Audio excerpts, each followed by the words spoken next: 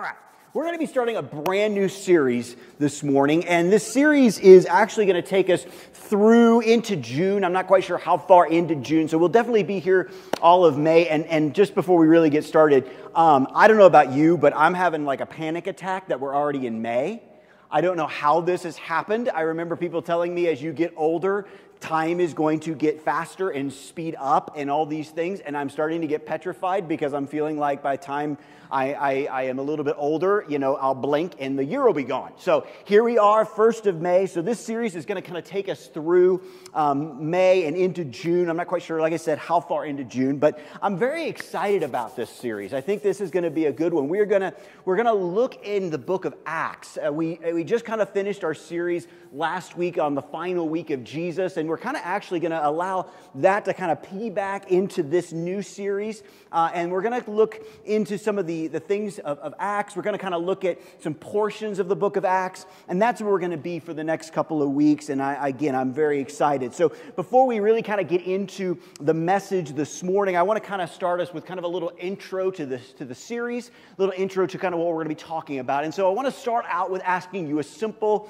question, but maybe one that you have thought about recently or maybe you haven't. But here's what I want you to think about just as we get started. What comes to your mind when you hear the word church? Okay, not what you think I want to hear, or not what you think the right answer is. Like, when you think of church, what do you think about? Do you think about a place? Do images come to your mind? When you think of that word, what do you think about? And depending on your background, depending on maybe how long you've been in a church or what type of church, there's maybe different things that come to your mind. I know for me, when I think of the word church, I usually go back to maybe when I was a child and remembering the church I grew up in and the pastor I had and all these sort of things and kind of what it looked like. Or sometimes I think about when we took the youth group to Ireland when I was a youth pastor, and some of the amazing, just beautiful old churches that were there that I got to see, and it was really cool to see some of the architecture and things like that. But when you really think about that word, what comes to your mind? Because here's the thing, I really believe this is true. When we think of the word church, when we start to put in all those things, it's probably pretty different than what people thought as far as Christians in the first century. It's probably a little bit of a different understanding and a different mindset because it's changed over time. And we're going to kind of look at that as kind of an intro this morning and things of that nature. But at that time, people really, when they understood the idea of church, they really understood it as an idea of a movement of people that were built around a conviction. Like when they understood that, they didn't use the word church, but they understood it kind of in that idea. It was a movement of people that was built around a conviction. And that conviction was that Jesus Christ came, He lived a sinless life, He died on the cross for our sins, and on the third day, God rose Him from the dead. They were a group that had that conviction, had that belief, and they were a group of people, a movement of people that were moving with that idea and that concept. In the Greek, and this is in your notes, the Greek word that we translate in the New Testament for church is the word ekklesia, okay? Ekklesia. Some of you may have heard this word before. Maybe some of you, it's a brand new word, ekklesia. And here's the thing, ekklesia, it's again in your notes, we want to kind of understand this because I may during this series use that word. It means an assembly or gathering of people. And it comes from basically two ideas or two words. The word ek, meaning out of, and kaleo, meaning to call. Okay? So the ekklesia. Sometimes you'll hear people use that word for the church. It's basically, that's where that word is, and that's the word that they would use. So here's the idea, here's the concept. So the ekklesia, when you understand the breaking down of what it was, and also how they understood the concept at that time, is an assembly or movement of people that have been called out around an idea or conviction, okay? So when they understood the word church, or they understood when people gathered together, they would understand it in this concept or this word ekklesia, okay? So it was something interesting. Now, that's how they saw it. We don't always see it that way because we have a little bit of a different understanding, okay? Because in the Middle Ages, something really, really horrible happened, okay? Now, you got to remember, the New Testament was in Greek, the Old Testament in Hebrew, but in the Middle Ages, about that time, they began to use translate a different word for church. And it actually is a German word, and I am going to butcher it. So anybody out there that really knows German, I apologize to you, your family, and your heritage, and your language. Okay? But I'm trying here. But it's the word Kirche, I think. I think I butchered it, okay? I did spell it, so it's I mean, maybe I shouldn't spell it out because then you'll really think I butchered it. But it's Kirche, okay? And that word began to be used as the concept of church. And then basically we get from Kirche or whatever to our understanding of church and the word church and things like that. It kind of sounds somewhat similar. But here's the idea. That word means something completely different than the idea of the ecclesia. The Kirche means this, okay? In the German, it means a sacred place where you gather for religious purposes, okay? So there's a big difference between the Kirche, I butchered it, sorry, and the ecclesia. Isn't it strange? I can do better with the Greek than the German, maybe, I don't know why, okay? But we have a completely different idea. One is a group and a people, the called out ones, and one is about a place or a building or something like that. And unfortunately, for a lot of us, myself kind of included, when we think of the word church, we think of the Kirche. We don't think about the body of believers that God has called out under and with a conviction and a purpose and a mission. We tend to think of it as this is the place that we go. We go to church on Sunday. And we've always heard this phrase, and we kind of made it kind of almost Christian bumper sticker-ish, where the church isn't a building, it's not a place, it's a people. And that is so true. But I don't know if we always live that way. We kind of tend to make the church into almost like a buffet line where we come when we need something, or we come when we, and my job as the pastor is to basically be the cafeteria lunch lady. Oh, that's a scary thought. And you come to me and you say, okay, well, I'm having a really bad week. And I say, okay, well, let me hear. Here, I got you this plate of hope. Okay, here you go. And somebody else comes to me, I had a really, really good week. And okay, well, here's a plate of blessing. There we go. Or I need healing in my body. Okay, well, here's a plate. And I just dispense things to you. You realize that is not what God has called his church to be. That is not what the ecclesia is. That is the Kirche. That is the idea of I go to a place to get what I need. The problem with that is not what Scripture teaches us. Yeah, is this place a special place? Sure it is. But it's not a special place because there's a steeple on the top of it. It's special because of the people that come together with the purpose, the conviction, and the understanding that we are the called out ones, and we're going to be a movement of people that are going to go with that understanding and with that conviction and let God change and mold us and our community. You see, here's the thing, and this is in your notes. There is a danger in every church age that the movement of God's people is diminished and we become just a place. That is not the ecclesia. That is not what God has called his church to be and do. But it's so easy to fall into that trap. It's so easy to fall into that place where we do just become a place. It's not what God's called us to be. In fact, God in some ways has called us to be the exact opposite of a Kirche. He's called us to be an ecclesia, a movement that are gathered around the idea that Jesus is exactly who he said he was. So important, so important. So, we're going to jump now into the book of Acts. We're going to look at this. Now, I want to kind of give you a little bit of a timeline and where we're at so that you know, obviously, at this point, as Acts is kind of beginning, Jesus has risen from the dead.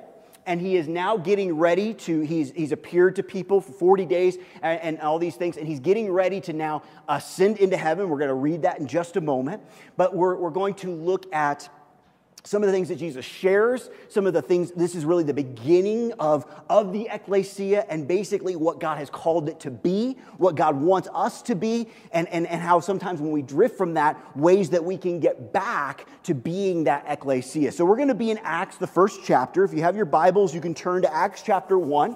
It'll also be up there on the screen as well. We're going to look at two portions of Scripture, one right after another, but we are going to break them up. So we're going to start in Acts 1, starting with verse number 6. So again, Jesus has risen from the dead, and so here's where we're picking up the story in Acts chapter 1, verse number 6. It says, "So when the apostles were with Jesus, they kept asking him, 'Lord, has the time come for you to free Israel and restore our kingdom?' He replied in verse 7, 'The Father alone has the authority to set those dates and times, and they are not for you to know.'" Now let's stop here right before we get to verse number 8. So even in this point in time, okay, the disciples have still not quite really understood what the mission of Jesus is. So they're going, hey, their mindset, their theology was not around this idea of a suffering Messiah and dying. It was political power. It was kicking out whoever was in charge at the time and them setting it up. And so now Jesus has risen from the dead. I mean, he's obviously who he says he was. So now is it time? Is it finally time? And Jesus is like, look, and what's interesting here, and this is important that we catch this, Jesus didn't say it wasn't going to happen, okay? It's going to happen. It just isn't going to happen yet. So he says, listen, it's not for you to know. The Lord God has that understanding, and he's going to take care of that. So it's coming one day, thank goodness. But it's not quite happening yet. So he says, listen, it's not for you to know that time. But then he goes into verse 8. So now he's going from what you don't need to know to what you do need to know. And this isn't just for them at that moment, it's for us today. So now let's go to verse 8. It says, "But you will receive power when the Holy Spirit comes upon you, and you will be my witnesses, telling people about me everywhere in Jerusalem, throughout Judea, in Samaria, and to the ends of the earth." Now, a lot of us maybe have heard this before. This is really basically, in some ways, what we would consider. Now, obviously, Matthew 28 is more of a popular one, but this is basically the Great Commission. This is Jesus telling them, hey, this is what you're going to do now. You're going to go out. You're going to be my witnesses. You're going to share these things. You're going to communicate these things, okay? And so this is where they're left with Jesus. He says, you're going to not just do it here around here. You're going to go to the ends of the earth. Now, these guys probably have never been 25 to 50 miles away from the place that they were born. And Jesus has just communicated, listen, you're going to go to the ends of the earth to share what you have seen and heard. Remember what a witness is. A witness is not somebody who basically tells people what's necessarily going to happen. They're basically going to tell people what has already taken place. That's what they're called to do. Be a witness. What have you seen? What have you experienced? Firsthand, they begin to do that, and they begin to do it obviously through missionary work. They do it through their writings and their letters and so many other things. And so Jesus has communicated them to this. Listen, it's not about this kingdom that you're so worried about. It's about you taking the kingdom to other people. And not a political kingdom, but a spiritual kingdom. And so they've been told, you're going to receive power to be my witnesses, and you're going to travel throughout the world to share that. Now let's continue. Acts 1, verse number 9. "After saying this, he was taken up into a cloud while they were watching, and they could no longer see him.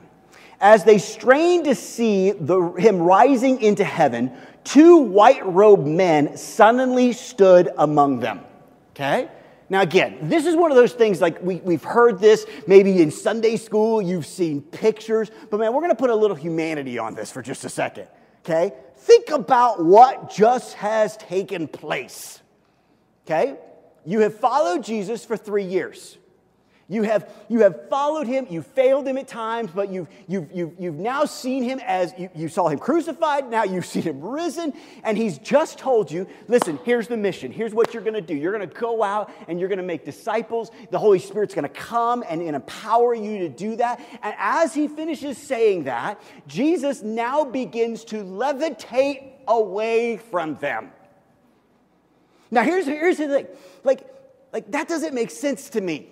Like I'm going, okay, Jesus is going to give us the mission, and now Jesus is going to hang out with us, and we're going to have some planning sessions, okay? We're going to sit down and have some training time. We're going to have some time where we get together, and Jesus is going to say, okay, Peter, you're the big mouth, so you're going to be doing this. Okay, Matthew, you seem to be really good with numbers and understanding these things, so you're going to hang out here. Okay, John, you have a really understanding of my heart and all these sort of things, so I want you to write this letter. All these things. Jesus just tells them, you're going to get power. You're going to be my witnesses, and then he starts to exit the scene. And so here's these disciples. Listen, this is going to be one of my questions one day. Maybe they're just speechless. I mean, maybe that's what you do when someone, Jesus just leaves and levitates away. But, I mean, was there anybody that went like, Jesus, wait a minute. Wait, slow down. Please, come back. Wait a minute. We don't know what to do. We don't know where to go. How do we handle this? Jesus just leaves. And so they're sitting there, they're looking up, and they're like, okay, well, Jesus is gone. And then, and I really hope this is the case, because I like kind of like sound effects. I hope there was a sound effect, okay? Like I hope the two angels didn't just like appear. I hope there was like a sound, like they're sitting there, all of a sudden they hear a, and they turn around, they look, and these two guys are standing there around them. And then they speak in verse 11. He says, "Men of Galilee," they said, "why are you standing here staring into heaven? Jesus has been taken from you into heaven, but someday he will return from heaven in the same way you saw him go." Now, here's what's interesting, okay? You kind of read that and you're like, were they kind of getting rebuked? Or what was the issue here? Okay? Here's what I've learned about an ecclesia that God wants us to be. If it's a movement, and if there is movement involved, you know what you don't typically do? You don't typically stand. That's not movement. And you definitely don't look up and move very well. The issue here was not their desire to see Jesus. Listen, I would have been there too. I'm like, I want to see him just the very last little bit. The issue was that they were standing and staring up instead of moving and looking forward. We can do that, can't we?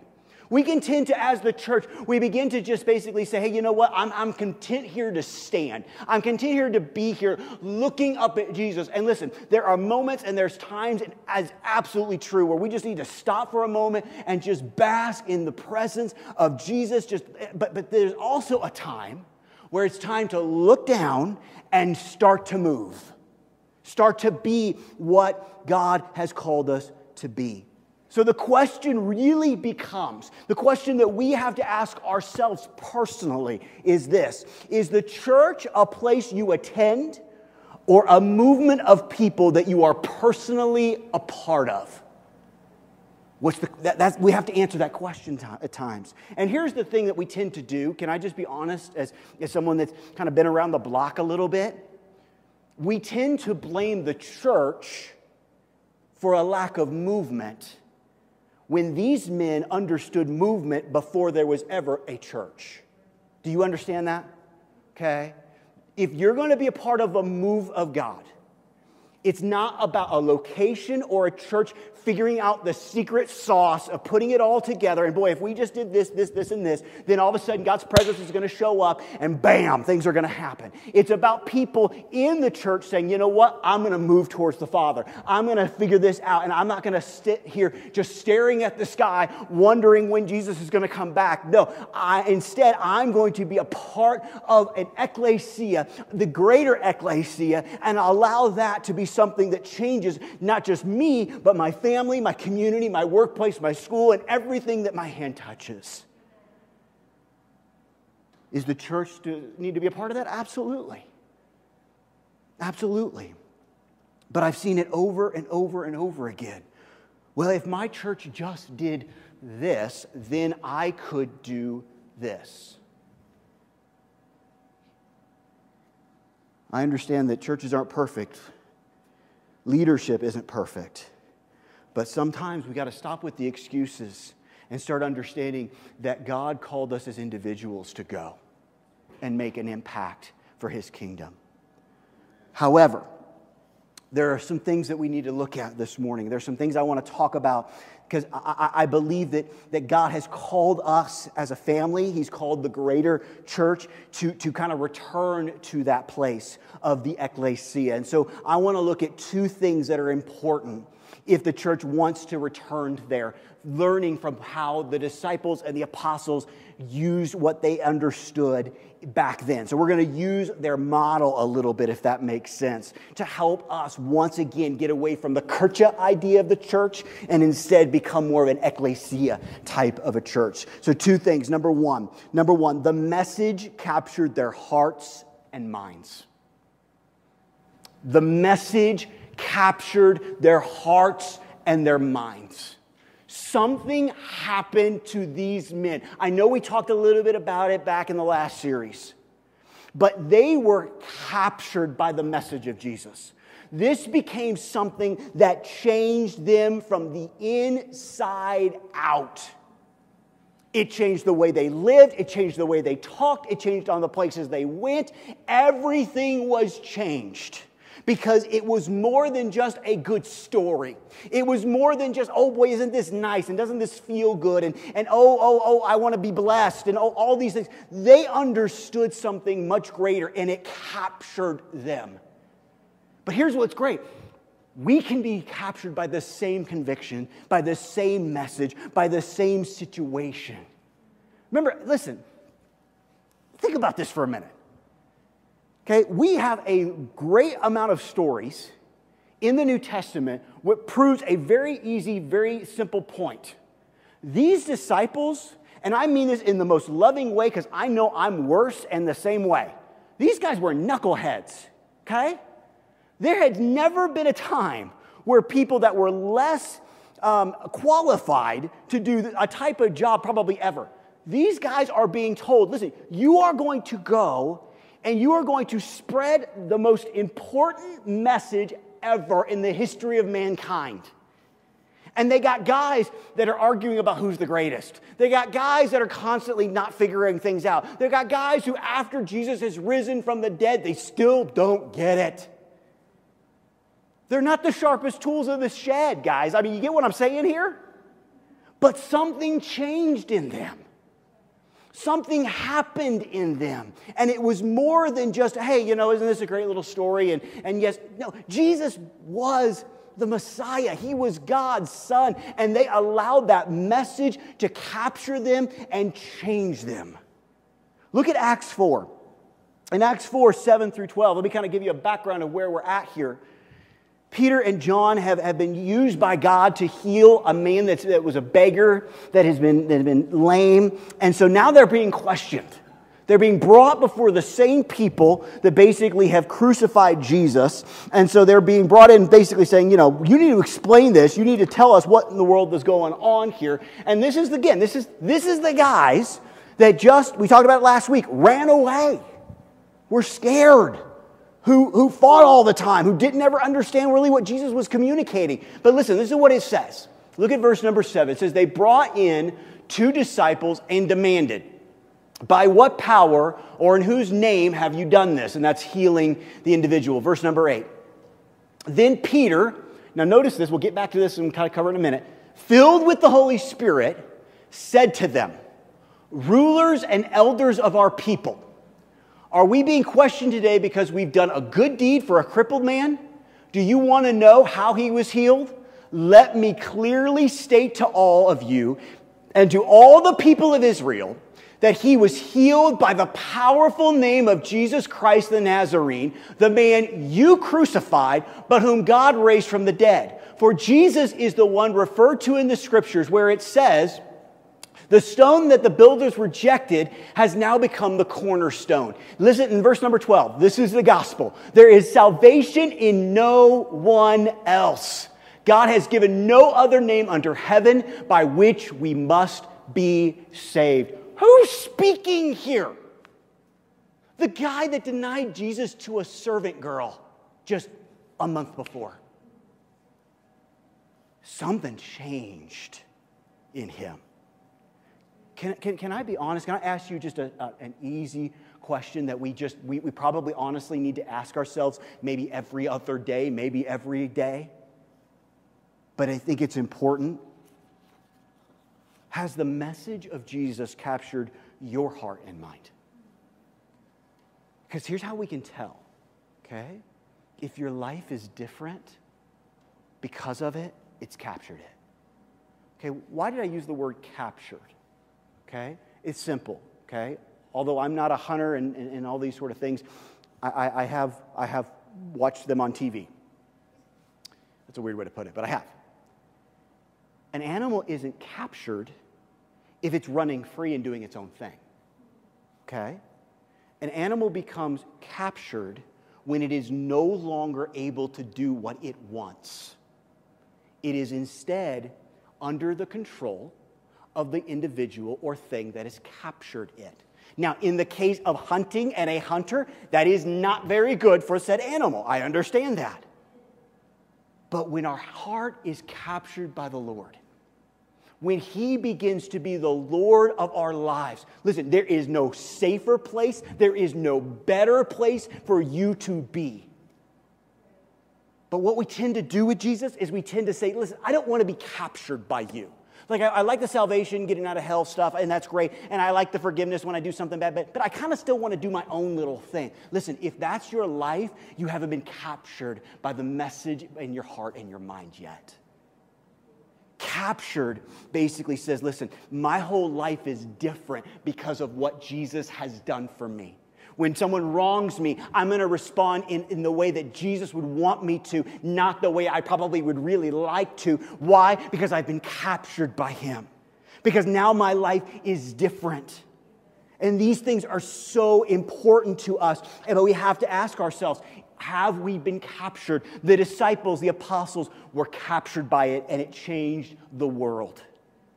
We need more people today in our churches and in our world that are captured by the goodness and the loveliness and the powerful name of Jesus. Second thing we need to do and that they did. The apostles yielded themselves to the Holy Spirit. They yielded themselves to the Holy Spirit. Look at Acts 1:8. Acts 1:8 says this. This is Jesus speaking again. But you will receive power when the Holy Spirit comes upon you. And you will be my witnesses, telling people about me everywhere, in Jerusalem, throughout Judea, in Samaria, and to the ends of the earth. Listen, another reason why it was silly for those guys to stare up is because Jesus, just before He leaves, promises someone else is coming. Jesus even says in John, listen, I've got to go so the Holy Spirit can come. Now listen, is Jesus saying I'm not very good and the Holy Spirit's awesome? No, He's just saying in the season that's coming, it makes more sense in God's understanding and plan for Jesus to go make intercession for us and the Holy Spirit to come. The Holy Spirit to empower us. The Holy Spirit to change us. You say, Aaron, I want to be captured. I want to have these things happen. How did it happen for the apostles? How did it happen? How does it happen for us today? It's simple. We yield to the Holy Spirit. We say, Holy Spirit, I don't know everything. Holy Spirit, I need to be used by you. Tell me where to go. Tell me what to say. Put the words in my mouth, whatever it may or may not be. But we have to yield to that. Yielding is basically the concept of basically saying, Holy Spirit, you have the right of way. Do you understand that concept? We're driving down the road, there's a yield sign. If I pull out, I'm going to get hit. Why? Because it's my job to yield to oncoming traffic. I don't know if you saw, and it's up there and it's hard to see. It's those, and Gordon yelled at me already today about the new graphic. And John Gardner did an amazing job because he was telling me yesterday he was pulling dandelions. But that picture is just so perfect for this series, because you know what causes a dandelion to lose its seeds? The wind blows.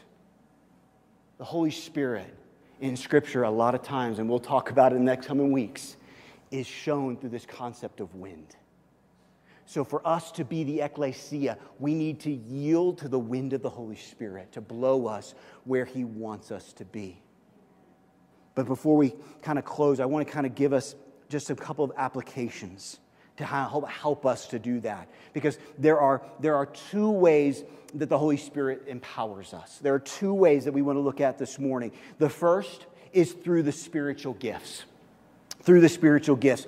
And here's the thing. The spiritual gifts, and we listed, there's about 18 here, okay, in your notes. It's up on the screen in just a minute. Listen, these are the spiritual gifts that God has given to His people, okay? So we're going to throw those up there and kind of look at them together real quickly. But these are the things that God has given: administration, apostle, discernment, evangelism, exhortation, faith, giving, healing, helps, hospitality, knowledge, leadership, mercy, prophecy, serving, speaking in tongues, teaching, sometimes known as shepherding in the Scriptures, and wisdom.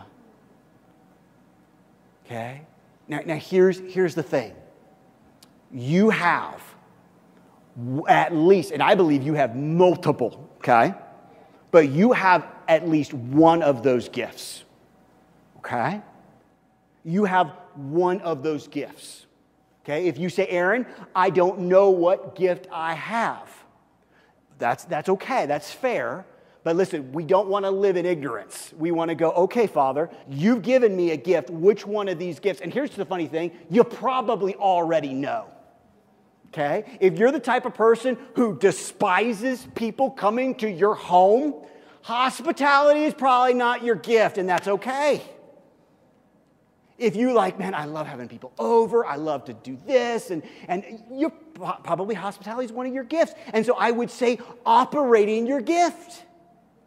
Operating your gift. But listen, you have a gift. Look at 1 Peter 4:10. Listen, we are commanded in 1 Peter 4:10. God has given each of you, that means you, a gift from His great variety of spiritual gifts. Isn't it wonderful? There's like 18 of these things. Isn't it awesome that God didn't man, I'm giving you 2? That would be so boring. That would be like a body that basically has a nose and eyes, but that's it. There's a variety, and God has given each of us one of those gifts. But listen to what we have. Listen to the command here. Use them well to serve one another. Use them well is what we're commanded. So we have a gift, and we're commanded to use it well. Not for ourselves, not so we can get puffed up, but to serve one another. So spiritual gifts is number one. Number two, the second way that the Holy Spirit empowers us and He empowers us to witness. To witness. Do you realize in Scripture, and we're going to look at a couple of examples here in the book of Acts, even though we can see them also in the Gospels and things like that, that when the Holy Spirit comes and when we yield to the Holy Spirit, words come out. That is a natural thing that should happen. It's a natural thing that God wants to happen. Look at Acts 4:31. Acts 4:31 says this: after this prayer, the disciples have been praying together, the apostles, the meeting place shook, and they were filled with the Holy Spirit. Then they preached the word of God with boldness. Let's look at another one before we really look at this together. Acts 9. Acts 9:17, then we're going to jump to 20. So Ananias went and found Saul. Now, let me give you a little background where we're at. Saul has gone off to kill Christians, basically. He's had a moment on the road where Jesus has appeared to him.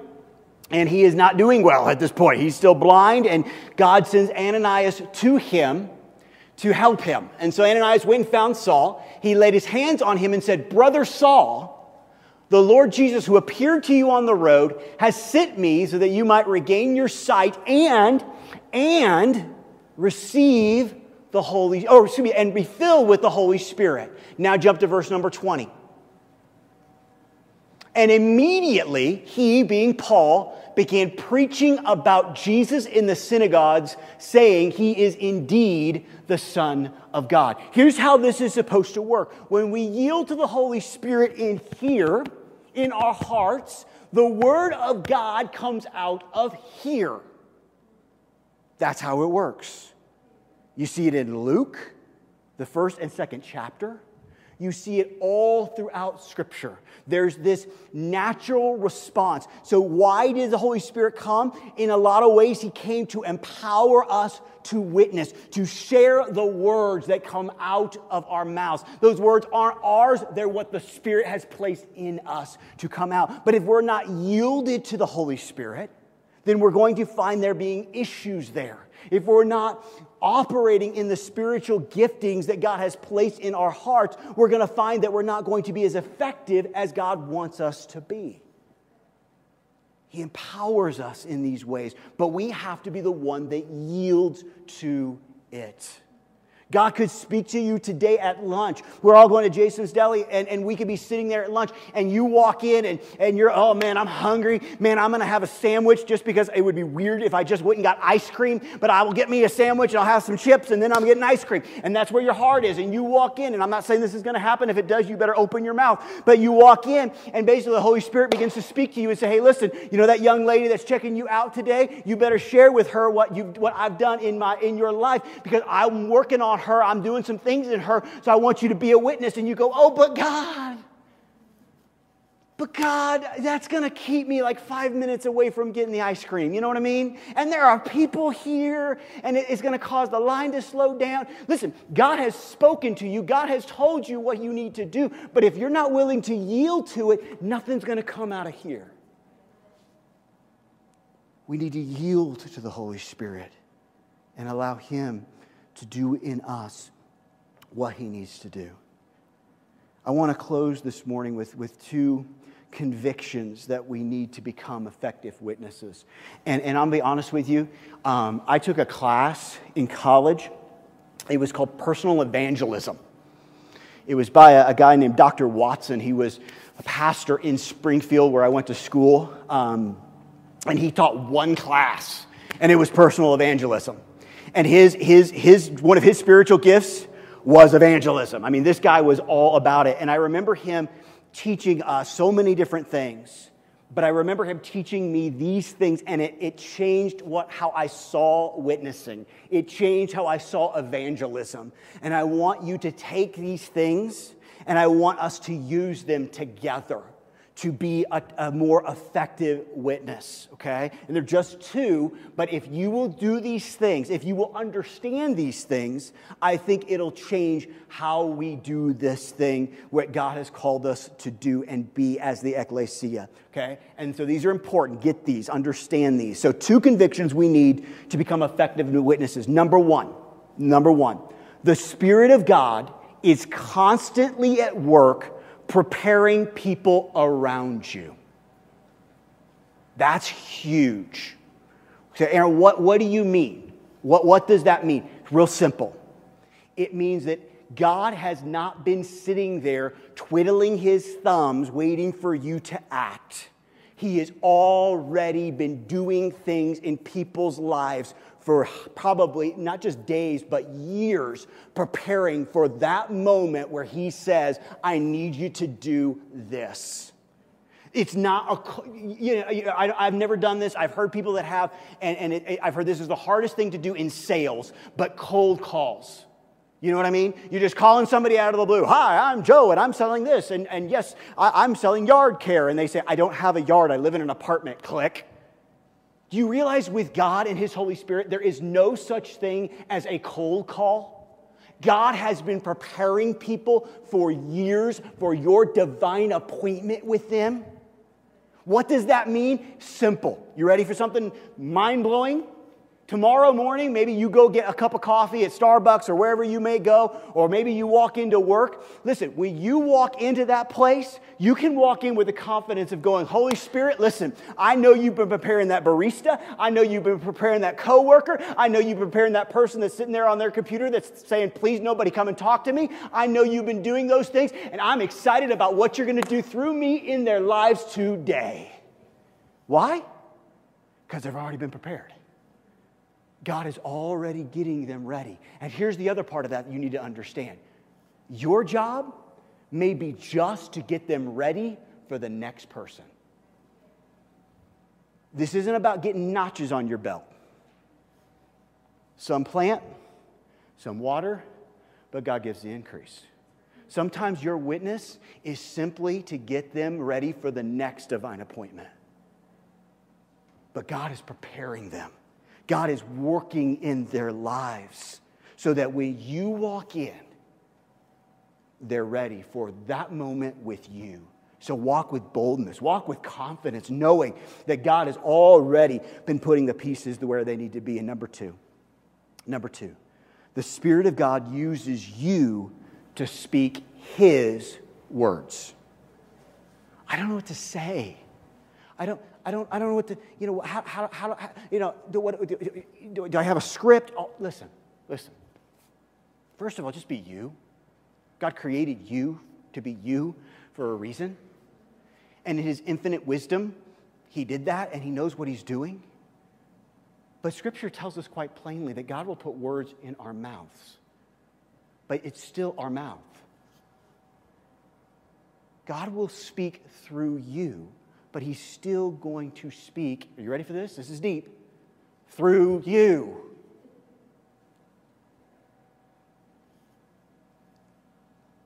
God will speak through you. He'll put His words in your mouth. Aaron, I'm afraid I'm going to say the wrong thing. I'm afraid I'm going to do the wrong thing. Listen, can I be honest with you? That's just fear, and fear is from the enemy. Perfect love drives out all fear, folks. They may not like me. They may not. Yeah, they may not. They may think I'm a nut. Yeah, they may. They may. But God didn't say, Jesus didn't command us as the ecclesia to just go to the people that we think are going to respond favorably to this unbelievable conviction and message and mission that we have. And I don't know about you. And again, this is not me. But I've had times where I've wanted to share things. And I've almost had my little plan, Like I'm going to go and I know this person and I'm going to share this with them. And I think that's the way that's going to move them towards the Father. And instead, I get there and the Holy Spirit begins to speak, and it's like the whole little script, whole plan, God throws out the water. And I'm like, God, I'm almost thinking, like, God, this isn't going to work. They're not going to respond to this. God, they don't listen this way. They don't hear this way. And all of a sudden, you look, and all of a sudden, they're just being broken by the Holy Spirit. Why? Because it's not about what I say. It's about what the Holy Spirit says through me. So you don't have to be afraid about what to say. You can know that God will use you and your mouth to exit His words. We're going to close. You see, I think that in a lot of ways, as we kind of go back to kind of what we talked about at the beginning, unfortunately, the church has kind of become a kerchief. Pastors have kind of become dispensaries. I know that's not probably a good word to use around Colorado, but I just did. Okay, you know what I mean, and not, you know what I mean. And so you come and what do you need? And I just, I'm almost like just dish it out. And here's the thing, and please understand, like we need to come together and I take very seriously that I want to bring forth, if this makes sense to you, a good meal of God's Word. That's important to me. I want you to walk out of here feeling fed. Amen. But I also need you to understand that if you're only getting fed here, you're going to be real hungry by tomorrow morning. So I understand the ecclesia, when you look at what it was, there was teaching, there was worship, there was community, there was prayer. We've talked about that before.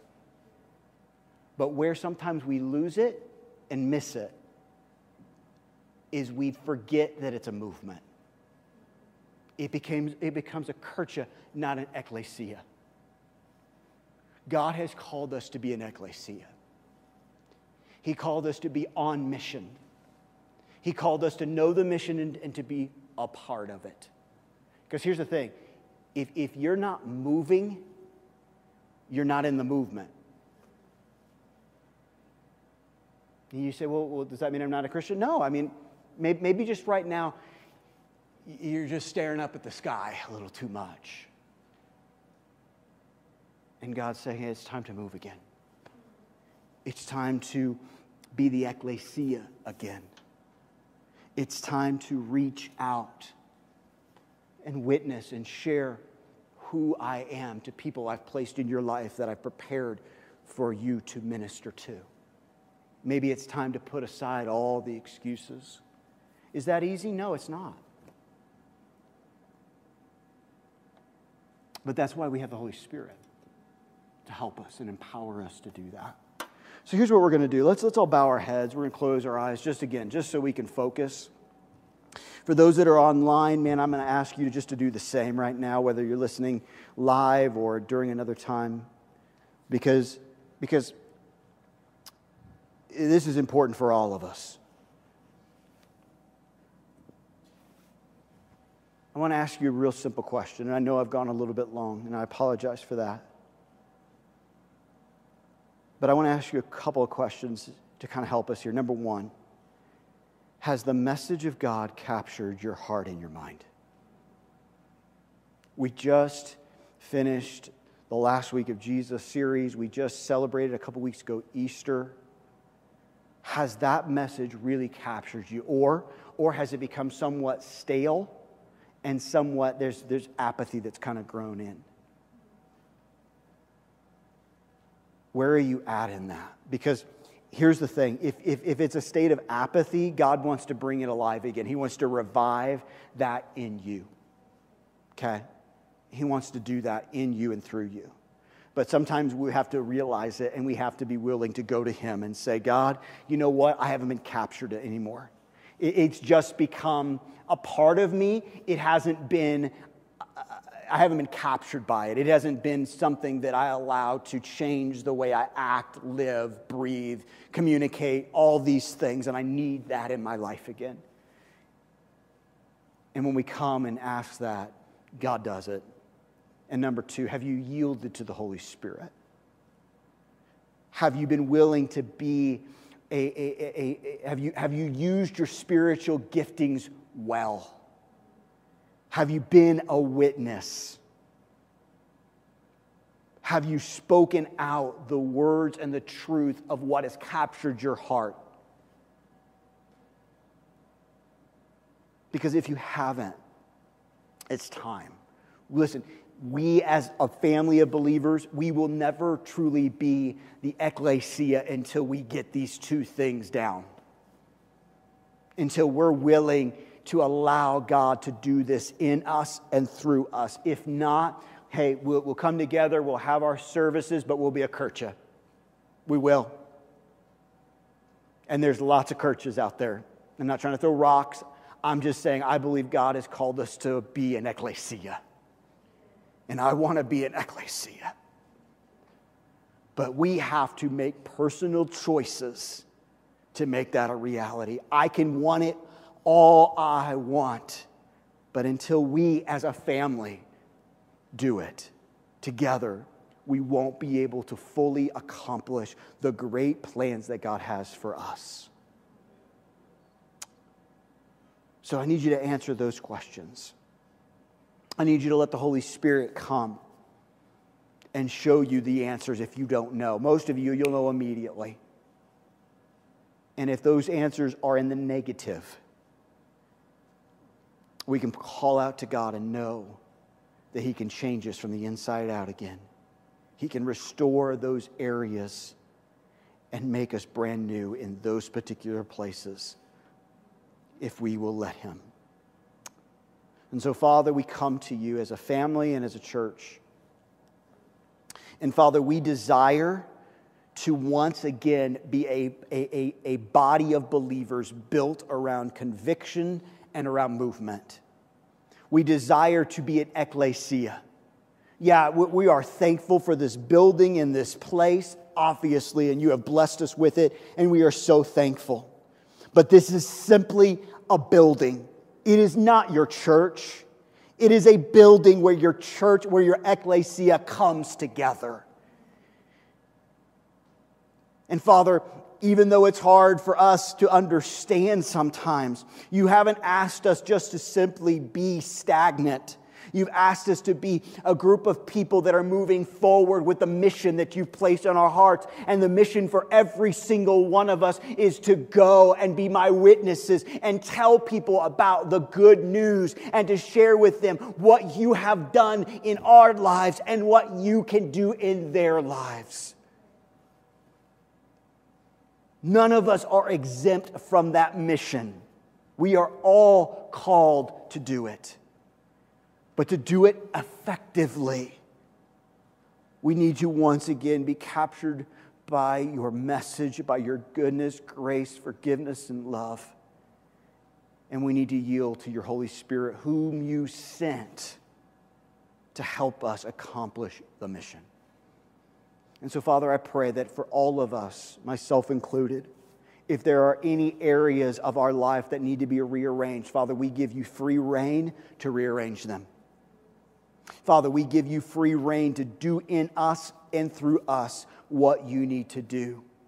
Capture our hearts again and let us yield to what you want to do in us and through us through your Holy Spirit.